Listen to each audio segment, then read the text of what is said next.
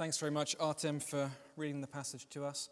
I feel like Artem should get a round of applause for handling all those names and places so well. I'm sure everyone on the reading rota is very happy that you took that one for them. But let me add my welcome to Rosie's from the start. My name's Mark. I'm one of the ministers here, and a particularly warm welcome if this is your first time with us. It's great to have you here as we start a new sermon series today in the Old Testament book of Judges, which is, well, one of the most violent and gruesome books in the whole of the Bible. Some of you have commented on the sermon card. You said, not too sure about this. Seems a little bit intense. That is deliberate. This book is intense. We have just heard about someone's thumbs and toes being sliced off like in a Quentin Tarantino movie. And it's not just that. As we go through the series, we're going to hear of tent pegs being driven through people's heads, child sacrifice, sexual abuse, gang crime, a woman's body chopped up into 12 pieces. And that's just the half of it. If this book was made into a film, it would have an 18 rating. And I suppose the question for us as we come to this book is, why are we spending a whole term looking at this? Well, several reasons why. First of all, this book is hugely relevant for us today, with 14-year-old boys being knocked off their moped and stabbed to death, with the R. Kelly sex scandal, the Me Too movement, a country right now divided over Brexit, a crisis of leadership. We too live in intense times. The news is often gruesome. And you might be thinking to yourself, like, how did we get here? Is there a way out? What does God have to say about all this? And the book of Judges tackles these questions head on. Second reason for looking at the book of Judges, the reason why this book is so relevant for us today, is because all of the Bible is God's word for us today. And here at Inspire St. James, we want to be teaching you the whole counsel of God. We don't just want to hang out in our favorite parts of the Bible, be it the New Testament or wherever. We want to delve into the Old Testament too. We don't want to skip over the tricky parts of the Bible, and there are plenty of tricky parts in this book. God has an important message for us all in it, no matter how impalatable some of the material is. Third reason for looking at the book of Judges is that it shows each and every one of us our desperate need for Jesus Christ. As we see the complete failure of God's people in the book, as we see these judges that God raises up, these heroes are themselves broken and fallen and in need of saving. As we see this downward spiral of sin and evil and wickedness take over the nation, we are pointed forward to the ultimate hero, the perfect judge, and only Savior, the one we all need, Jesus Christ himself. So yes, this book is intense, but fasten your seatbelts. Let's see what God has for us. First of all, in verses 1 to 18, we see a great start. Verse 1, page 242. After the death of Joshua, the Israelites asked the Lord, "Who of us is to go up first to fight against the Canaanites?" The Lord answered, "Judah shall go up. I have given the land into their hands." So we can see the book starts here at a time of great uncertainty for the nation of Israel.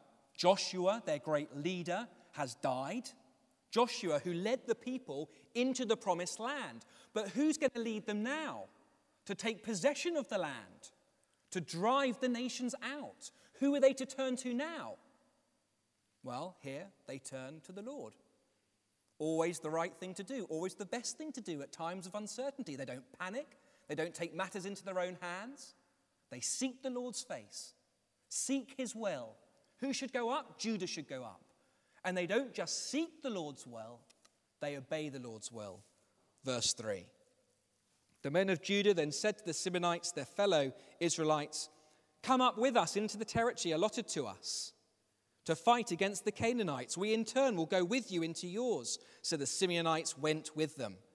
When Judah attacked, the Lord gave the Canaanites and Perizzites into their hands, and they struck down 10,000 men at Bezek. How easy life is when we simply obey God's will and do what he says. "I've given you the land," so they take the land. Now, don't get me wrong, it must have still been pretty scary for an Israelite going into battle, having to fight the Canaanites. But they knew that the Lord was with them. They knew that the Lord had given them his word, his promise, that the land was theirs. They went up boldly, courageously, not trusting in their own strength, but trusting in the Lord's strength and knowing it is him that gives the victory. And one of the striking features of these opening 18 verses is just how easy these victories are. Verse 8, we'll come back to the thumbs and toes incident later. Verse 8, "The men of Judah attacked Jerusalem also and took it." Simple as that.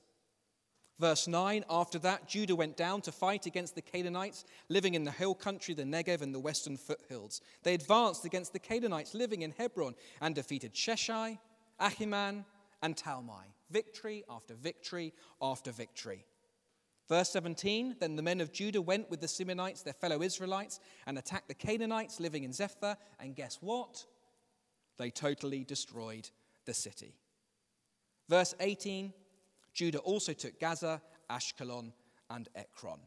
Boom, boom, boom. Victory, victory, victory. As easy as that, just as the Lord promised.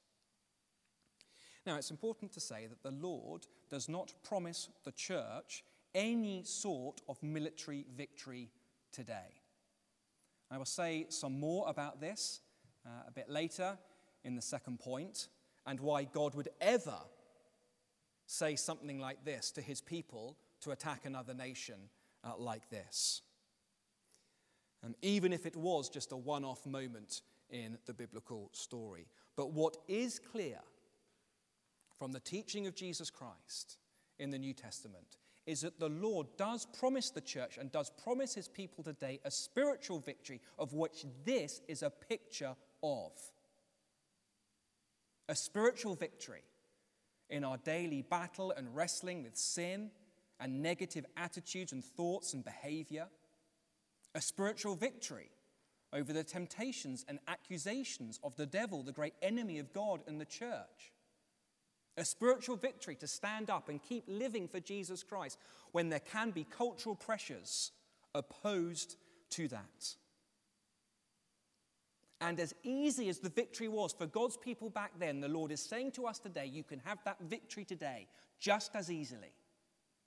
If only we would seek his face in the same way, trust in his promises that he's given to us in his word, and step out in bold, courageous faith to take those promises and take that victory. It is there for the taking. Will we do so? Why the detail of Caleb, Othniel, and Caleb's daughter, Achsah, in verses 12 to 15? Because they are models for us. The author narrows in here on this family. Do you remember Caleb? He was one of just two people, along with Joshua, to trust God's promise to go in and enter the land. And now we see Othniel with this similar bold, courageous faith. Again, not in himself. He's trusting in God's promising the strength of his word, and goes and attacks Kiriath Sefer and captures it. And then we've got Achsah, boldly asking for springs of water to go along with the land. What a family. What a spiritually brave, courageous family. And here's the thing about these three individuals. They are not from ethnic Israel. They are Gentile converts who were brought into the nation of Israel. And here's the point. Any of us can be like them today. As we seek the Lord's will, seek his face, trust in his promises, and step out in faith to take the victory the Lord has promised us, spiritually speaking. Will we step out in faith and take it? You think of the people who've had the most impact for the kingdom of God over the years and in church history, you will see this same sort of bold, courageous faith. Seeking the Lord in prayer. Trusting God's promises in Scripture. Stepping out in bold obedience to his will. And I'm not talking here about, the Augustines, the Martin Luthers, the Hudson Taylors, whoever your spiritual great is. I'm talking also of Augustine's mum, who prayed every day for years that her son would come to know and love the Lord Jesus Christ.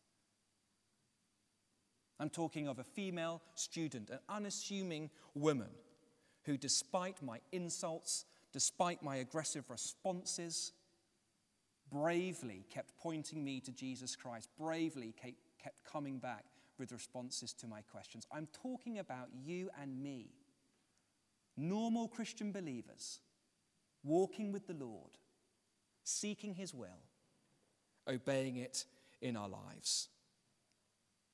Sports people often talk about hitting the sweet spot. Cricketers, tennis players, that part of the racket or bat that gives you maximum power for minimum effort. And God is saying, look, here is the Christian sweet spot. It is so simple. Keep coming to the Lord, keep seeking his face, trust in his promises, trust in his word, and step out in bold, obedient faith to claim those victories for yourself. Do you want to make an impact for God in 2019? Do you want more joy in your heart? Do I want to be more gentle with the children? Do you want more peace at work? Do you want more boldness in evangelism? Do you want more growth in godliness? The Lord says the victory's there for the taking. He is with us. He's given us power to do so. Will we step out and take it? Well, if that's the great start in verses 1 to 18, secondly, in verses 19 to 36, we see a great failure. A great failure because suddenly in verse 19, things take an abrupt turn for the worse. Did you notice this in the reading? Verse 19. The Lord was with the men of Judah. That's a great thing. They took possession of the hill country. Another great thing. But they were unable to drive the people from the plains because they had chariots fitted with iron. Now, does that not sound a little bit strange to you? That they were unable to drive them out. We are told explicitly, reminded explicitly at the start of the verse that the Lord is with them. This is the Almighty Lord of the universe. This is the Lord who previously had destroyed a whole army of chariots at the time of the Exodus. The Lord who has pulled down the walls of Jericho by getting his people just to walk around it 7 times. What do you mean unable to drive the people out? Now, of course, unable in their own strength, sure. But the Lord never asks us to live like that. He always asks us to live in his strength, with the eyes of faith, not the eyes of perceived military wisdom. He gives the victory, not us. So what is going on here? And it's not just the tribe of Judah that get this wrong.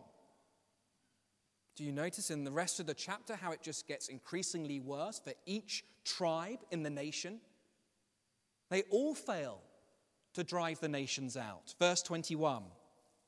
The Benjamites, however, did not drive out the Jebusites. Verse 27. But Manasseh did not drive out the people of Bethshan. Verse 29. Nor did Ephraim drive out the Canaanites living in Gezer. Verse 30, neither did Zebulun drive out the Canaanites. Verse 31, nor did Asher drive out those living in Akko. Verse 33, neither did Naphtali drive out those living in Beth Shemesh. And by the time we get to the tribe of Dan, in verse 34, not only have the Danites not driven out those living there, it is those living there who have confined the Danites to the hill country, not allowing them to come down into the plain. So do you see the problem? Did not drive out, did not drive out, did not drive out, did not drive out, did not drive out, did not drive out, did not drive out. 7 times. The author underlies the complete failure of Israel to drive out the Canaanites. But you say, what failure? These poor Canaanites being driven out of their home and land. Think of the women, think of the children. Think of the international refugee crisis that would be as a result. And the Lord's behind all this? No wonder people have bad things to say about the Old Testament, and no wonder there are some people who won't have anything to do with the Bible because of things like this. Now, if that is you, this is a very important issue. And certainly I'd love to chat to you more about it in depth afterwards. But let me offer 3 brief comments on this now. First, what we are seeing here has got nothing to do with ethnic cleansing or one race being morally superior to another. In chapter 2, verse 2, we are told explicitly this is about the breaking down of the altars. This is about worship, true worship versus false worship. This has got nothing to do with racial superiority. When God's people first entered the land in the book of Joshua, there is a woman, a prostitute, a Canaanite woman called Rahab, who turns to the Lord and becomes part of the people of God. And that would have been on offer too for all of the Canaanites here. Second thing to say, this has got nothing to do with imperialistic expansion, the colonization of one country over another. In Deuteronomy 7, in Deuteronomy 20, you can check this up later, God was absolutely clear that God's people could not plunder the nations, could not enslave the nations for economic gain. This was a spiritual issue, driving out false worship, and by implication, false worshippers. So God's people would not be tempted into worshipping a false god. Nothing to do with ethnic cleansing. Nothing to do with imperialistic expansion. What is it to do with? Well, look, we need to realize that the Canaanites here are not an innocent group of people randomly caught up in events outside their control. The Lord is quite clear in his description of the Canaanites that they are a wicked and evil nation. Sexual abuse, bestiality, child sacrifice was common. We are told these are the things that were going on according to the book of Leviticus. And God had given the Canaanites ample time to repent and turn back to him, hundreds and hundreds of years. But they kept refusing and refusing and refusing. And now what we are seeing here is an act of God's justice, God's judgment coming on the Canaanites through the instrument of his own people.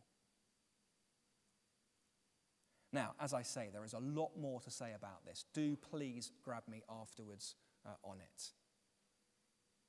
But there is absolutely no warrant today for any sort of holy war when it comes to the Christian message. Jesus is absolutely clear that the church today, we are to love our enemies, we are to pray for our enemies, we are not to kill our enemies. But coming back to the main point here, precisely because this was a spiritual issue, driving out false worship, because this was about spiritual temptation, the fact that they've not driven them completely out shows just what a serious issue this was and what a great failure it was too. Let me just use an illustration to try and highlight this. Imagine for a moment that you are diagnosed with cancer. Okay, you go to the doctor operates on you, tries to cut out all the cancer, but in the end doesn't get it all, just gets 90% of the cancer. Are you going to be happy about that? Are you going to say to the doctor, like, good job, doctor, well done, you got 90% of it, shame about the other 10? Of course you're not. When we go in for surgery on cancer, they need to get it all out. Why do you get all those checkups afterwards? Did we get it all? Did we get it all? Did it spread? And if it did spread, then they cut that out as well. We know how serious cancer is to our body. We know how dangerous it is. We don't compromise with it. We don't tolerate it. And so it is with sin, so it is with any temptations to sin. The Lord wants us to drive it completely out because it is so damaging and dangerous to our soul. Sin, no matter how small it is. And can I ask, is this your attitude towards sin? Even if you're someone forgiven by the Lord, do you see how serious it is, how seriously the Lord takes it? Or are you like, you know what, no, I'm having some pretty good times with the Lord right now, and I'm seeing growth in several areas of my life. Yeah, I know there's those 1 or 2 areas which, yes, I'm being disobedient in, but, well done me, good job, I'm over 70%. No! Sin is not like that. Sin is like cancer. Sin, no matter how small, if it's left unchecked, will spread through the whole body, and not just your body, the church body. And the Lord wants us to drive it all out. Will we do that?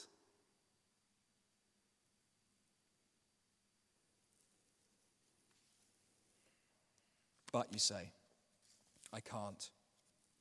I'm unable to drive it out.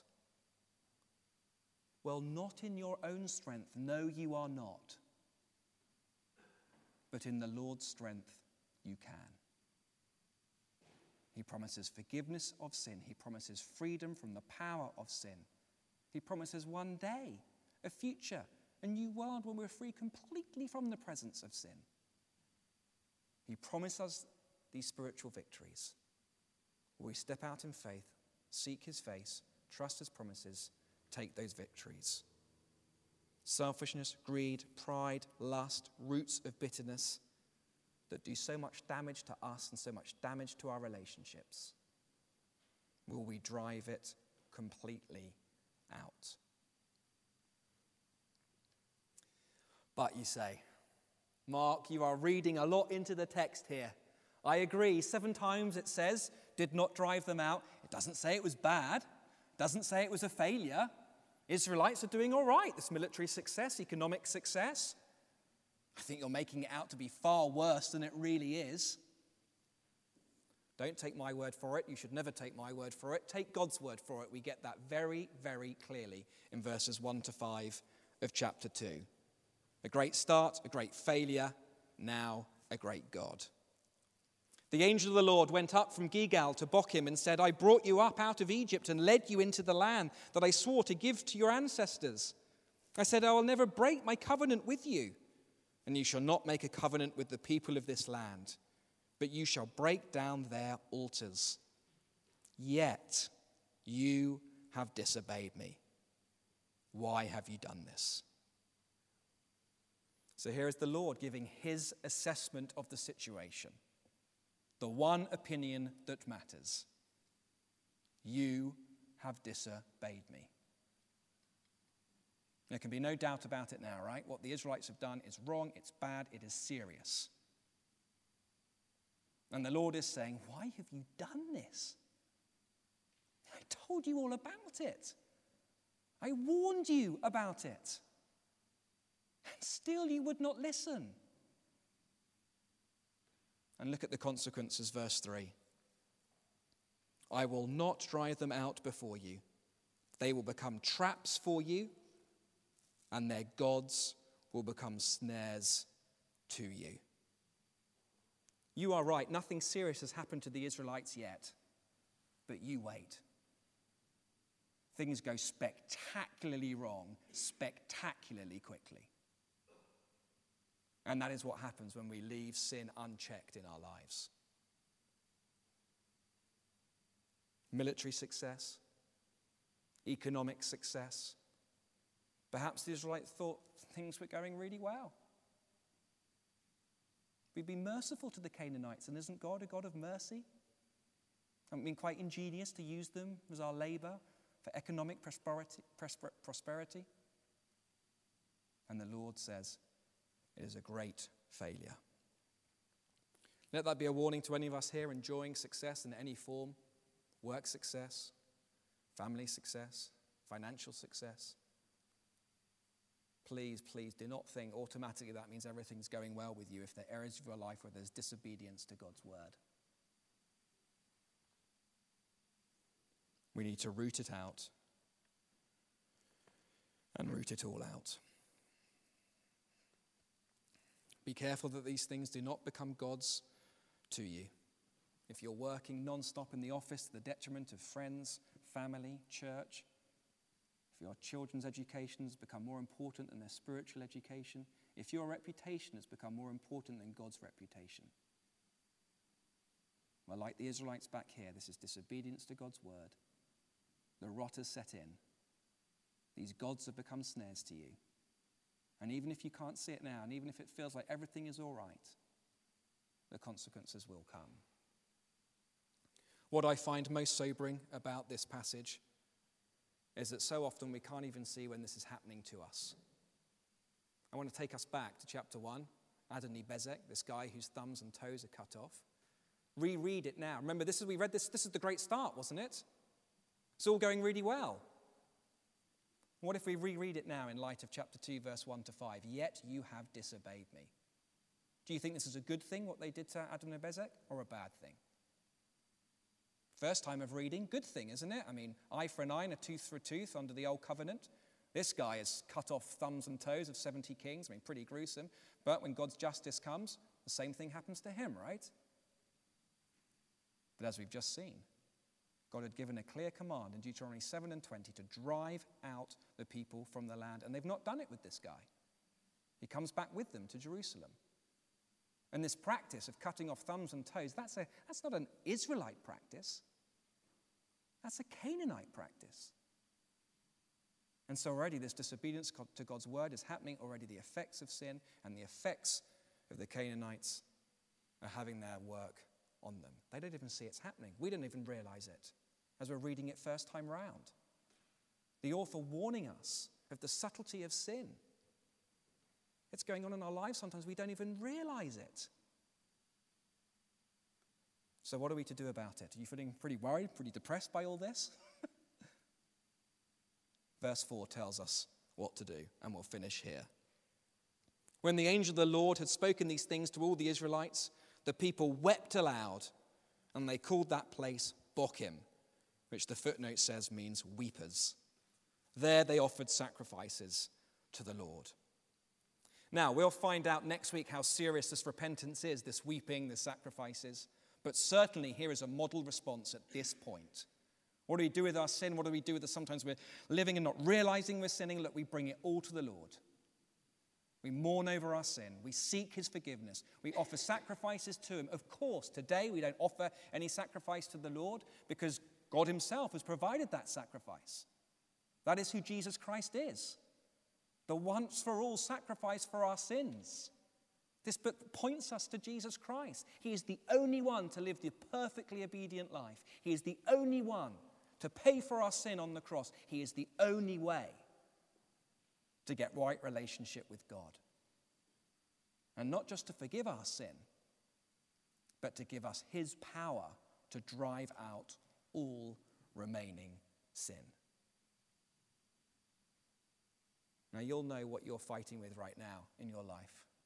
We're all struggling with this in our own ways. You'll know where certain parts of God's word you are finding hard to trust, hard to accept, hard to live out. Bring it to the Lord in confession. Keep bringing it to the Lord. Ask for his strength to change. I remember a child once worrying about sin and what sin could do to him. And he prayed this prayer. I was really impressed by it.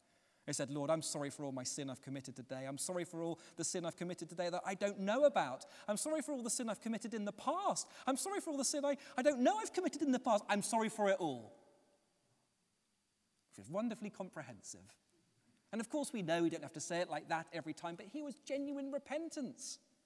He recognized that there was something wrong inside. He needed God's help, forgiveness, and change. And that's what we need to do too. And the wonderful thing about the Lord Jesus Christ is he always forgives our sin, no matter what we have done. And he always offers us power to change and power to root it out.